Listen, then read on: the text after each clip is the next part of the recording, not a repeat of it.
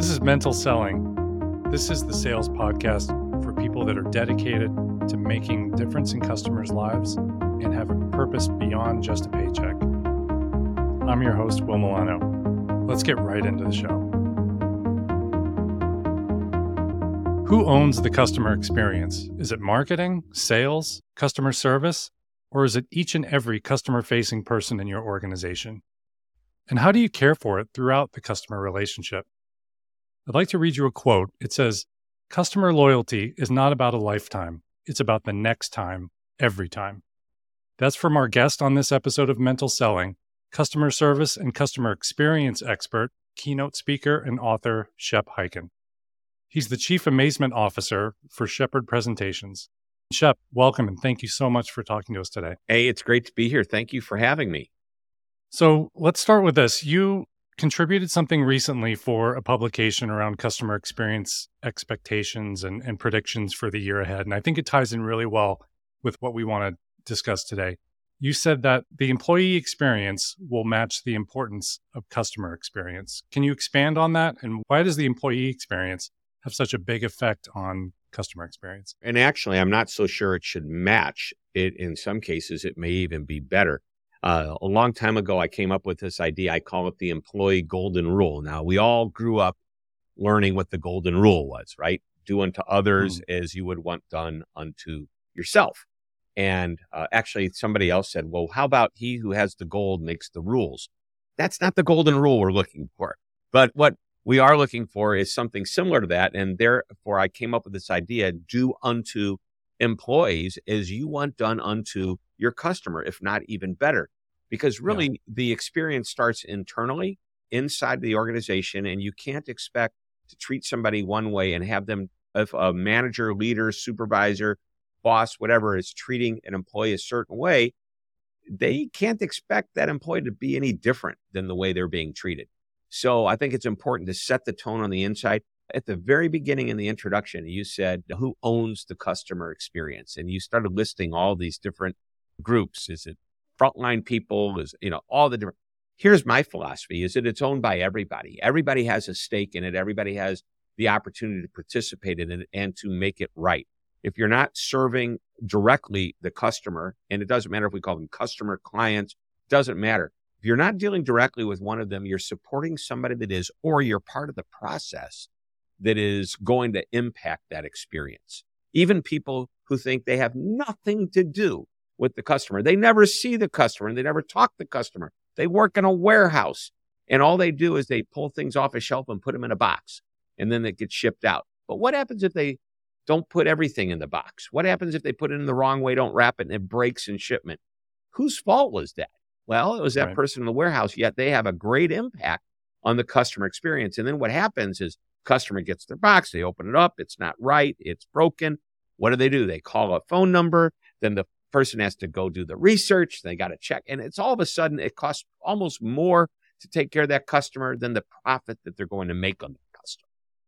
Right. Or it could be billing and finance, right? The way that customers experience the way they're billed and invoiced for your services. Same thing. That has an effect on the customer experience. Anytime the experience goes awry, it costs the company money.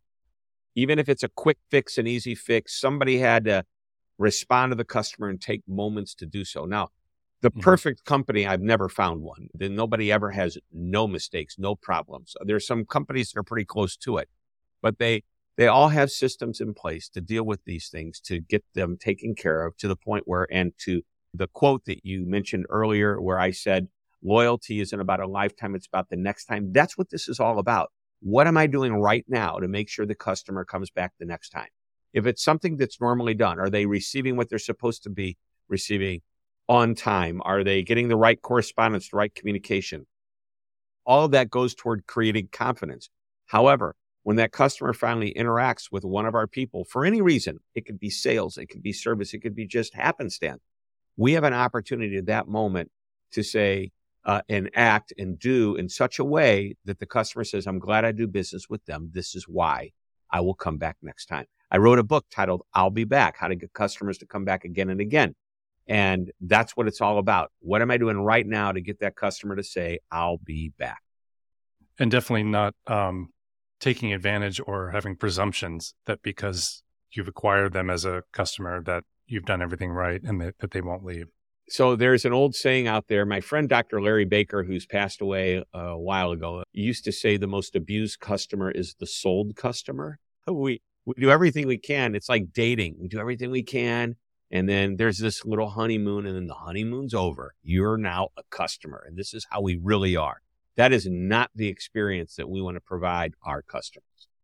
Yeah. Are you continuing to cultivate that relationship? And like you said, it belongs in every single corner of the organization.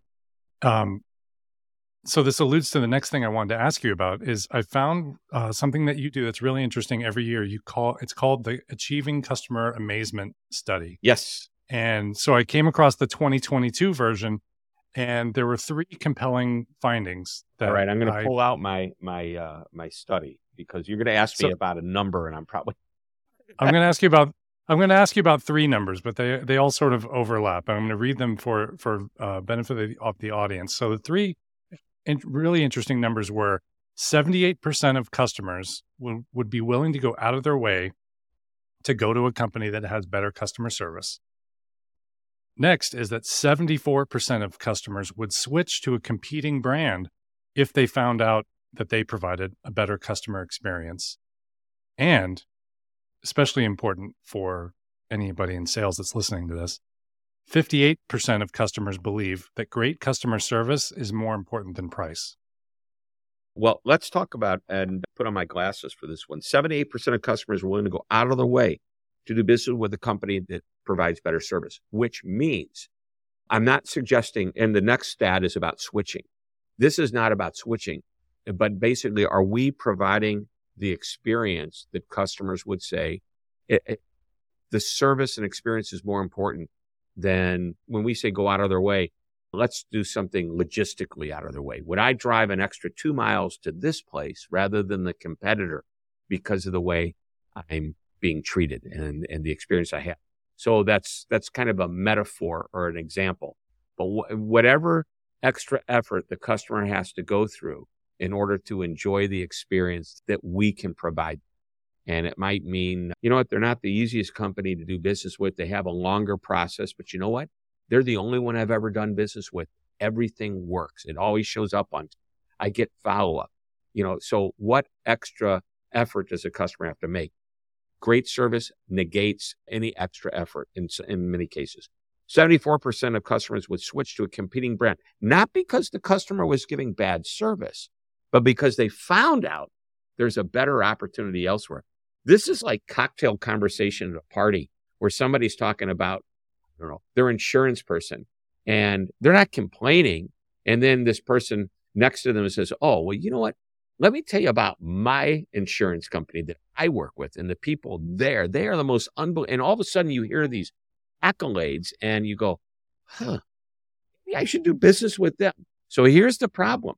The person who's thinking, maybe I should do business with someone else, the experience that they're having probably isn't strong enough to hold them. It may be acceptable. Hence, It may be satisfactory, which means it's just average. It's okay. It's fine. It's nothing exceptional. And given the opportunity to find a place that will provide a better experience, even slightly better, the customer might switch. By the way, I know this is kind of a running down a rabbit hole, if you will, but I wrote an article many years ago that still has traction. And when I say many years ago, it's like 20 years ago I wrote this article, and people still like it. I refer to the dangerous customer. And that is the customer who you don't hear from. They do business with you, but they never make a comment to you. You don't know whether they're happy, glad, mad, sad. They're just doing business with you. And then one day they stop, and you wonder, well, they never complained. No, they just found a place that was better to do business with. And we got to be very careful. And whose responsibility is that, right? It's not, the onus is not on the customer to come to you to tell you how you're doing. The onus is on you to ask them, right? Yeah, exactly. And we can't, the silent customer is the dangerous customer is what I'm trying to say. And then your last stat that you mentioned, 58% of customers believe customer service is more important than price. By the way, what we did in our survey, and we do this every year, we ask it in 2 completely different places, and we ask it slightly differently, but it gives us, what we're looking for is that we want that answer to be within 1 or 2% to know that it's valid. And this is one of those questions where we ask a second way to make sure that we get the same answer. So I can't remember if we asked, is customer service more important than price? And then maybe later on, would you be willing to pay a little more if you knew you would get better customer service? Those numbers should match up, and they do, quite amazingly so. And here's the point. It doesn't make price irrelevant. It makes it less important. Many, many years ago, Lou Stearns, who I believe is still a professor at Kellogg Business School up in Chicago, worked with IBM as they were rolling out personal computers. And he talked about this list that they created, the 20 reasons why you would want to have IBM computers. And they took price and they said, our goal is to get price to be in the lower half of those 20, ideally at the lowest possible place of least importance, because we're doing such an amazing job with the quality of our product, the quality of our service, our responsiveness to what we do, our maintenance, et cetera, et cetera. And I thought, wow, that is a really great exercise. Now, you don't need to come up with 20, but what if you came up with 10? Why would a customer do business with you? One of them should be because our price is reasonable. But what if we were able to push price down to where it was less important? Guess what happens? All of a sudden, we start to win over these customers because we are amazing at what we do, not just because we're a great price. Because the moment you're competing on price, whoever has a lower price has the opportunity to take business away from you. And it's a very dangerous place to play. Yeah, you become a commodity, right? Yep. So building on that, do you think salespeople do enough when they're negotiating, working with potential clients to talk about what the post-sale customer service, customer experience will be? Because if that's such a differentiator, maybe salespeople aren't talking about it enough. Well, I would like to think that they are, and there are some amazing salespeople that do exactly that. They want you to understand what you're getting, not just the product, but the company that you're buying it from. And what can you expect post-sale? Are you familiar with Joey Coleman? Vaguely. Okay, well, you need to get him on this show because he needs to talk to you about the first 100 days. Because after a customer makes a decision to buy with you, and again, this depends on what you sell and what you do, the next step is to validate that customer's decision and make sure that they know in their minds that they made the right decision. And it isn't just because they feel good when they walked away from saying, yes, I want to do business with you. It's what happens next week with the confirmation. I remember an investment that I made. A financial advisor said, this is a really good investment. And as soon as I invested with them, I started to receive all this interesting information, pictures of the property that we had invested in, step by step along the way. And I thought to myself, oh, these guys are good. I was excited about investing with them, but now I'm sure I made the right investment. And that's what we want our customers to experience, that confidence. So I know I went down a little bit different tangent, but I think it's no, but it's very important points. And I think it's as you're saying, you've got to pull back the curtain and show this customer the full depth and breadth of the organization that's behind the product and what they're going to get. So one of the questions we love to ask clients when we have, sometimes it's a training, sometimes we're in an executive meeting where we're trying to understand how we can help them. And the question is, why should somebody do business with you instead of your competition? And I say, there's one answer that you absolutely, well, actually, I'll give you two answers we hear, but one I say you're not allowed to say. You're not allowed to say our service is better than theirs unless there's a proof of some kind. And proof would be like in the hospital business. There's Press Ganey ratings, which is healthcare, where they rate you. And part of that is the experience. Maybe you won the J.D. Power Award or the Malcolm Baldrige Award. You can brag about that, but recognize this. Your competitors are saying they have great service too. Your competitors are also saying our people make a difference, just like we would say our people make. But what is it that you really do that's different? Is it a process? Is there something that differentiates your product from someone else? Or if you can't differentiate the product, the process, the experience, it's got to be different and it's got to be proven. Yeah, it's got to go beyond table stakes, things like that. It's like if a salesperson shows the customer a bunch of logos of other companies that they work with, right? Who really cares? Because your competitors. Well, it's social proof. That's not going to truly differentiate you other than to give the customer some level of confidence we hire somebody outside to help with their marketing. And we talked about all of the logos that are on my website and the new website that's coming out. I go, well, all that is social proof. These are the clients that have trusted me to come in and deliver a keynote speech at their meeting, or have our trainers go out and deliver a customer service and experience training program for them. We want that. I mean, that's all it is social proof. The thing is, social proof doesn't mean anything if you don't deliver on the expectation that you've created with that social proof. Right. You've got to live up to it. A long time ago, I started talking to somebody about what a brand is and the definitions of a brand and the different uses of a brand and the way the word is used. And one of my favorites, and I don't know if it's his for sure, Jeffrey Hazlett said, a brand is a promise delivered. Okay. Interesting. So what a lot of people think is you create this promise, and the best brands do create a promise. They create a feeling that you're going to get, good brands do that. The best brands deliver on that promise and make that customer realize they made the right decision. And guess what happens? It's so much easier to get to come back again and again if you keep delivering on what the expectation is. Yeah, we talk about that a lot, where you see companies that put their mission, their vision, their company values on their website, or it's in the hallway of their headquarters. But how are you actually taking those things and having them live through each and every employee every day? Because otherwise it's just talk, right? Yeah, you've got a brand promise. You've got to activate that brand promise. By the way, interesting mission value statements like that. We go into the boardroom and we'll sit down with the C-suite and other leadership members, and I'll say, I'm going to throw a question out there. Raise your hand if you have the answer. Who can recite the vision statement, the mission statement, the value statement? Hardly anybody ever raises their hand. And there's a problem with that. You may know it, you may understand it, you may think that you live it, but if you can't really articulate it exactly the way it is, it doesn't count.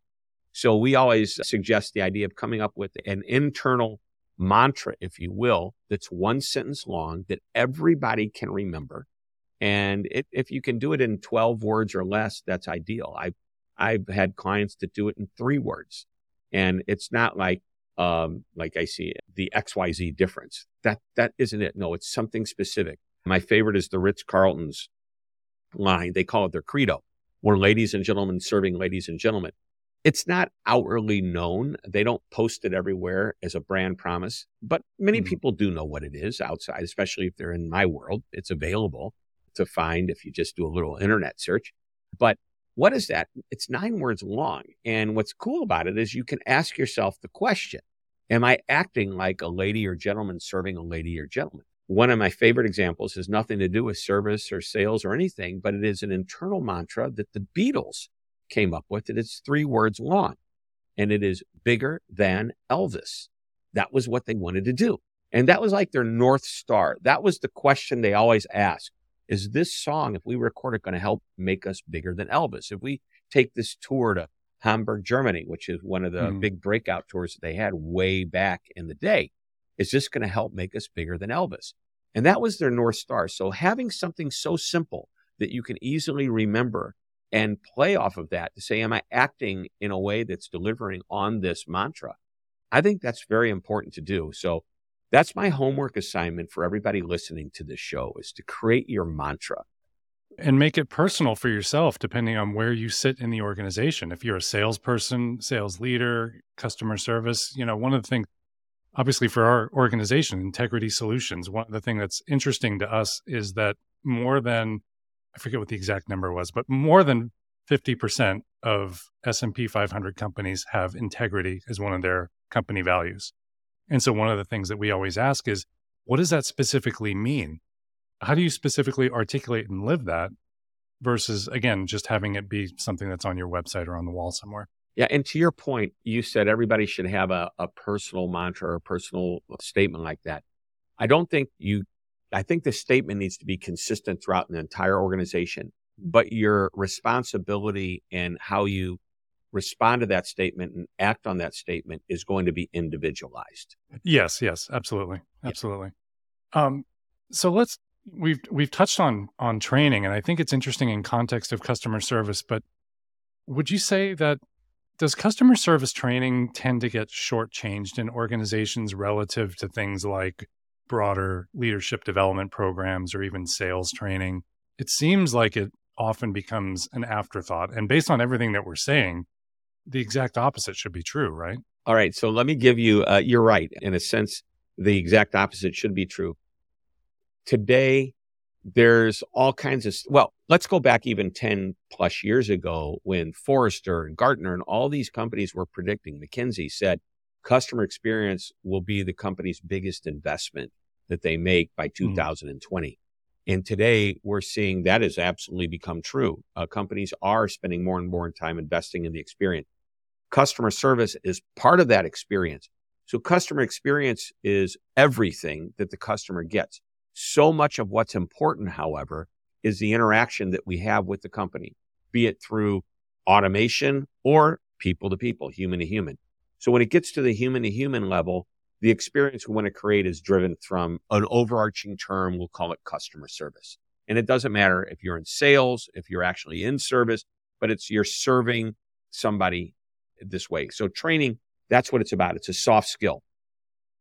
You even said before we started our interview that about 8% or 10% of the work that you do is in the customer service soft skill training. The rest of it is probably sales type training. Interestingly, sales training, you pay a lot more for. It's much easier to say, I've got a potential superstar sitting across from me that needs a little training. Last year, they sold 100 of whatever. I know that if I train them, they're going to sell 125. So I'm going to invest a little bit of money, which, by the way, that little bit might be $1,000, $2,000 to get them to understand how to sell 1,025 units versus or 125 versus 100. Okay. Oh. So that is $1,000 seems like nothing. But if I said, let's spend $1,000 on the customer service skill. And by the way, we want to do this for everybody in your company. People would say, you're nuts. So that's why I know, like, our soft skills training, we have something called the customer focus. Our online training is really, it's for everybody. And it costs as little as $5 or $6 a person per month to engage. So we're not going to, and I know if I had 25 salespeople in front of me, my clients might spend $2,000 a person to get them trained. But if I have 25 salespeople in front of me and I say, let's do customer service training, they won't spend $50 a person. Okay. Well, and part of the vicious cycle is that some companies will say, well, but we have such high turnover on our customer service team, so they don't think it's worth it or that they'll get the ROI from it, right? And therein it's another problem. When the reality is, right, the reason or one of the main reasons that they have retention issues and turnover issues is they're not training them. And they're not treating them right. So right. Training is great. There's a reason they call it training and development. Yes. People want to be developed. They want to learn new skills. They want to become better at skills that they are okay at and would rather be more proficient at.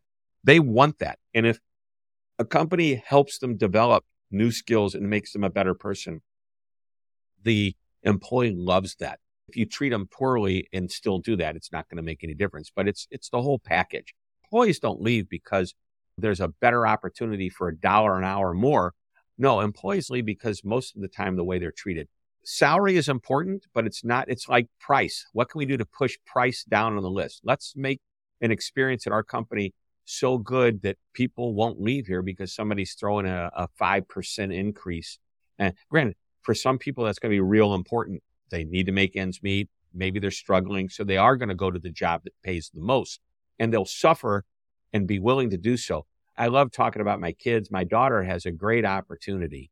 She's been offered an incredible job for a much higher salary than what she makes. And we talk about, are you happy right now? Yes. Will the extra salary, what will that really do? Are you struggling in any way financially? Not really. Okay. So money is really off the table. Can this company offer you a better experience than what you currently have? And I don't know. I said, well, then you're really taking a gamble. Are you going to go to work for the money? You're going to go work for the experience. If you're making enough and they're meeting your needs, keep in mind the experience might be more important than the dollars. There's a great company. I refer to them often, and I've written about them in one of my books, The Amazement Revolution. Brian Keeley, who just retired as the CEO of Baptist Health South, one of the large and successful healthcare organizations, hospitals, medical centers, that type of thing. He said, we want to create something called destination employment, which means when you come to work here, you will never want to go anywhere else because we treat you that way, that well. And guess what happens? You treat the patients better. You treat the people you work with better because of the way we treat you.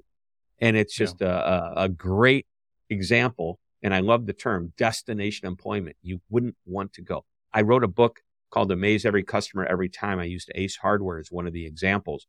And there's some dealerships, some owners of stores that have created an incredible family-like culture in their stores. Now, retail stores, very small compared to some of these larger businesses, but they might have 40, 50 employees. Some of them have less. But there is one that there's a waiting list. It's like people put in their application, they check back every 6 months. Do you have any openings? I want to work for you. Well, the only way you're going to get to work here is if somebody passes away, because that's the only way there's going to be an opening. That's a pretty good place to be, don't you think? That is, it's a really good place to be. Yeah. So 2 more things that I want to be able to ask you about in our time together. And one of the things that we see is that companies seem to want to address the customer experience through more and more AI, artificial intelligence. Yeah. This is a big hot topic right now. Right? It's a hot topic. They think that that's the answer to everything. When we see and hear that all the time, that it's the human connection, and you talked about that a little bit earlier, that's the human connection that customers crave, and that having better actual human discussions is what people that work in contact centers and on customer service teams feel like they should be having more. So if people on the front lines are talking about that, they're overwhelmed with how many tech stack tools are being thrown at them. They're overwhelmed by AI. They want to have more human discussions with customers. Where's the disconnect with all these things, the sales enablement tools, the customer service AI? I don't want to say that you're wrong, but you said something in there that I would contradict. And that is that they want to have more human-to-human conversations. And I say they want to have more human conversations when it's necessary. AI, artificial intelligence, chatbots, a digital experience of giving customer support is very, very powerful when done the right way. When done the wrong way, it's miserable. And that's when customers say, I just want to talk to somebody. And the company has to let that happen. So there's this balance between digital experiences and human-to-human experiences. But let's take a look at a great example that you may not even realize happened to you over the years.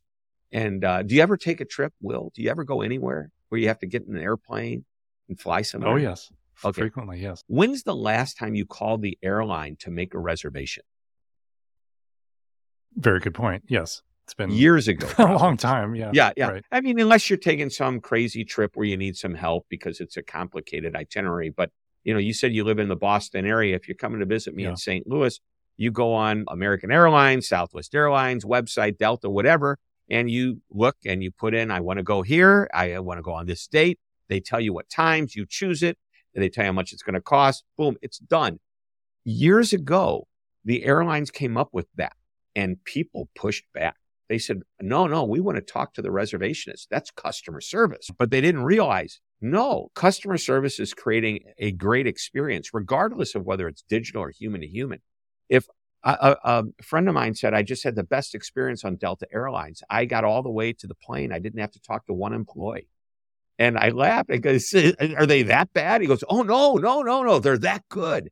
What do you mean? He says, because they created this system where you go online and you book your ticket, you get your boarding pass, you do it all, and you don't have to deal with lines at the airport. They've really created a great system. He also knew that if there was a problem, he could pick up the phone or walk over to a gate agent and he would get help. So it was okay. So there's this balance. So here's what the airlines did. They said, we want to give you an incentive to try it. We're going to give you 500 extra miles, $25 off your ticket or whatever, if you would try the system. And when you did, you said, you know what? It's easy. I get it. It's intuitive. Same thing with boarding passes. To get you to print your boarding pass from home. Now, today, we just put it on our phone. But back in the day, you would print it at home, bring it, would save you time at the airport. And if you did this, they gave you an extra 250 or 500 points to try it. It was a short-term incentive, but once you did, that's what I'm talking about. You can create great systems. You should have a frequently asked question knowledge base on your website, depending upon the type of business. You should have AI chat type of experiences for simple questions, but there should always be an easy way to get to a human when needed. And by the way, when a customer has a problem with anything or a question, what is the first thing they do? They look for your 800 number. Or any phone number. And where do they go for that? Your website. Exactly. So before they're even talking to you, they're already involved in a digital experience. Right. So if in the corner of every website, it should say contact. Sometimes the number can be there, but they click on it, open it up, and there it is, your phone.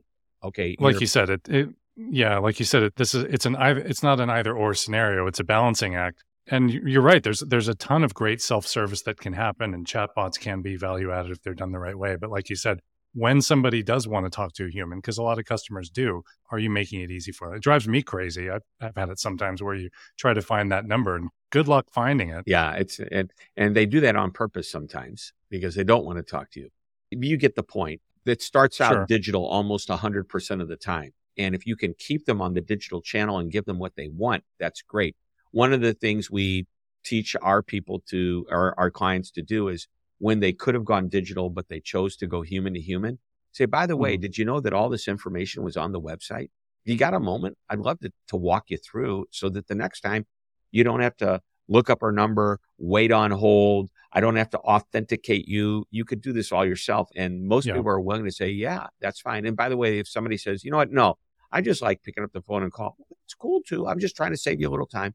I look forward to hearing from you the next time. That's cool. I'm all right with that. But at least try to train the customer to use the digital option.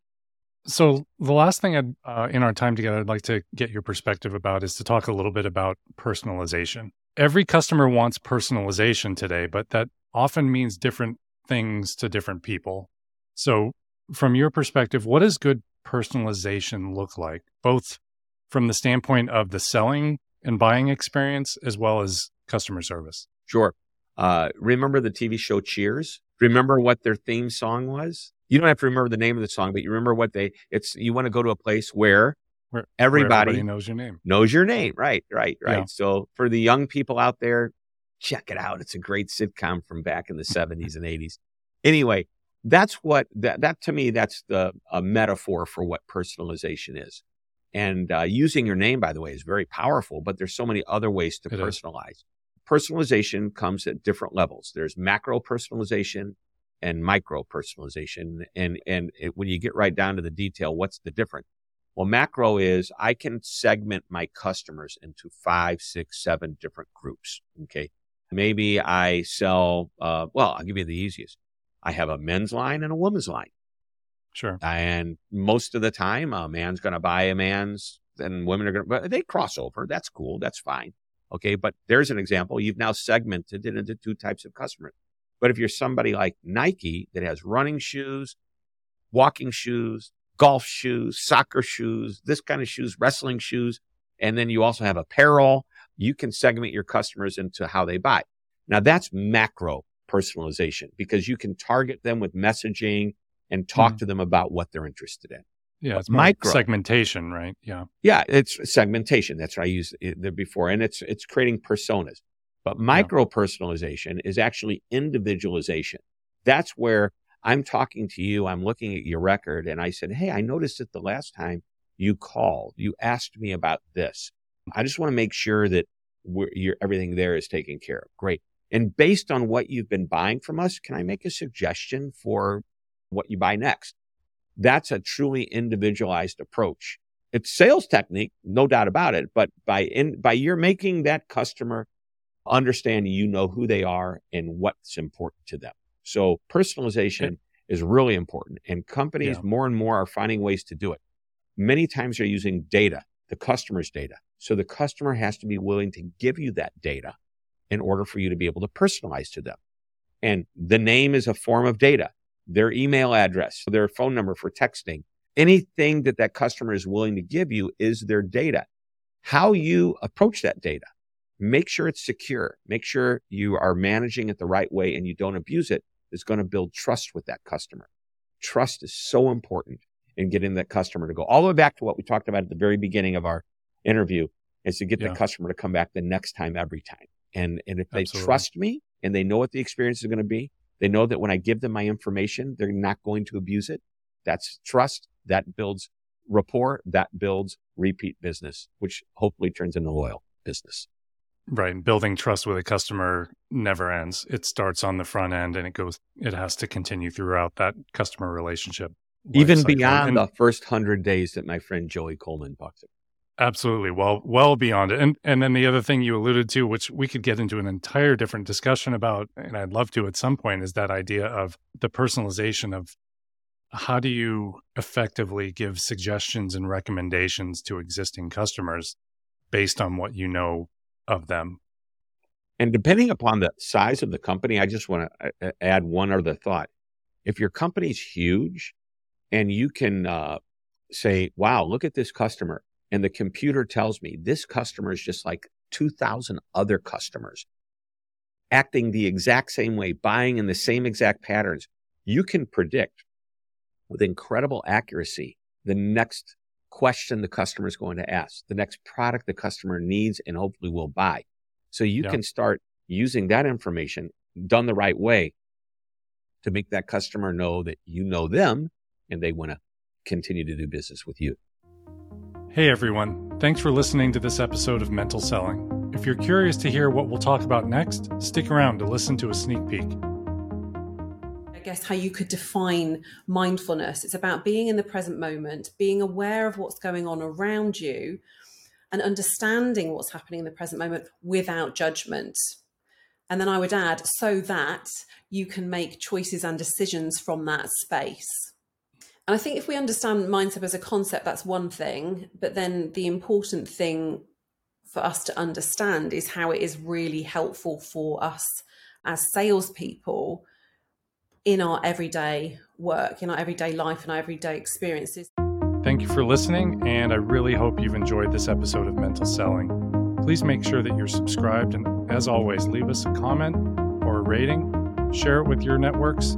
You'll get more content like this on our website at integritysolutions.com. Until next time, I'm Will Milano with Integrity Solutions. Thanks very much again for being with us.